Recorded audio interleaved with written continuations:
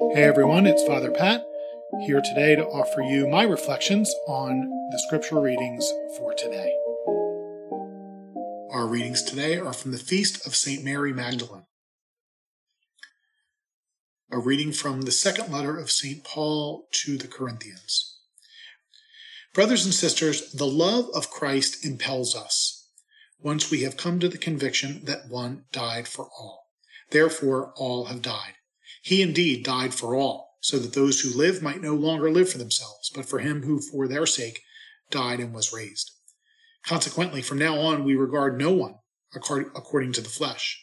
Even if we once knew Christ according to the flesh, yet now we know him so no longer. So whoever is in Christ is a new creation. The old things have passed away. Behold, new things have come. The word of the Lord. Thanks be to God. Our response: My soul is thirsting for you, O Lord my God. My soul is thirsting for you, O Lord my God. O God, you are my God whom I seek. For you my flesh pines and my soul thirsts, like the earth parched, lifeless, and without water. My soul is thirsting for you, O Lord my God. Thus have I gazed toward you in the sanctuary to see your power and your glory. For your kindness is a greater good than life. My lips shall glorify you. My soul is thirsting for you, O Lord my God. Thus will I bless you while I live. Lifting up my hands, I will call upon your name.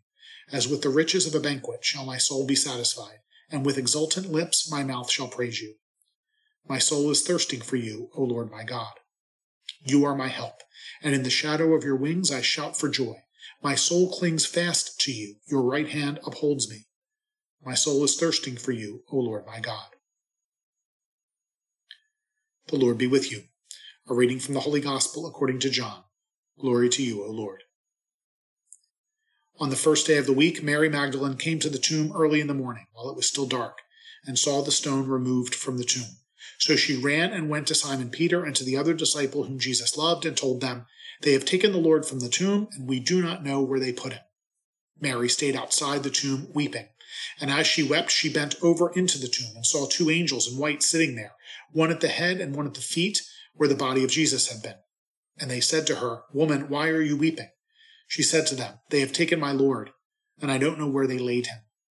When she had said this, she turned around and saw Jesus there, but did not know it was Jesus. Jesus said to her, Woman, why are you weeping? Whom are you looking for? She thought it was the gardener, and said to him, Sir, if you carried him away, tell me where you laid him, and I will take him. Jesus said to her, Mary. She turned and said to him in Hebrew, Rabboni, which means teacher. Jesus said to her, Stop holding on to me, for I have not yet ascended to the Father. I am going to my Father and your Father, to my God and your God. Mary Magdalene went and announced to the disciples, I have seen the Lord, and then reported what he had told her. The Gospel of the Lord. Praise to you, Lord Jesus Christ. Zero tolerance.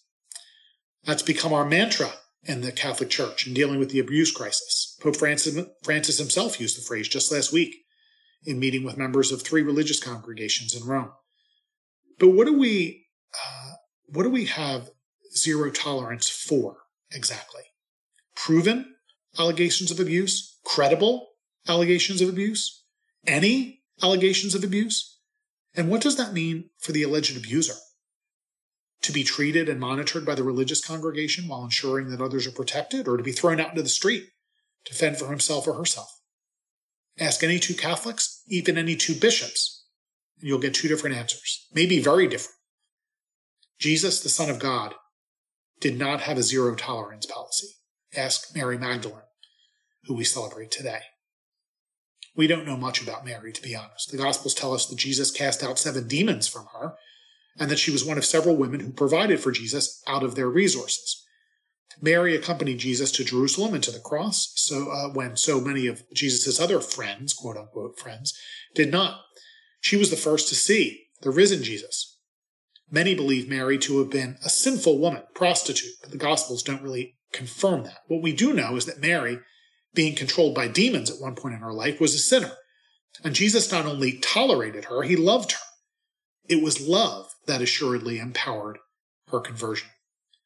Interestingly, our readings today remind us that that a person, while often defined by the actions performed in the body, cannot be reduced to his or her bodily existence. St. Paul says in our first reading, the love of Christ impels us. The love of Christ impels us.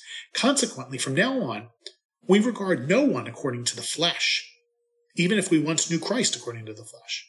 Yet now we know him so no longer. So whoever is in Christ is a new creation.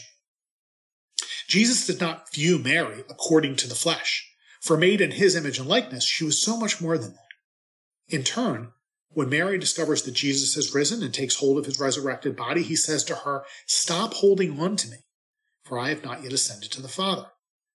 Neither is the Son of God a body, even a glorified body. His intimacy with Mary and with us is not through only flesh, but the love he shares with us through the Holy Spirit. The body is merely an instrument to that end. There's no doubt that we sin. All of us sin. In some cases, we sin gravely, sadly enough.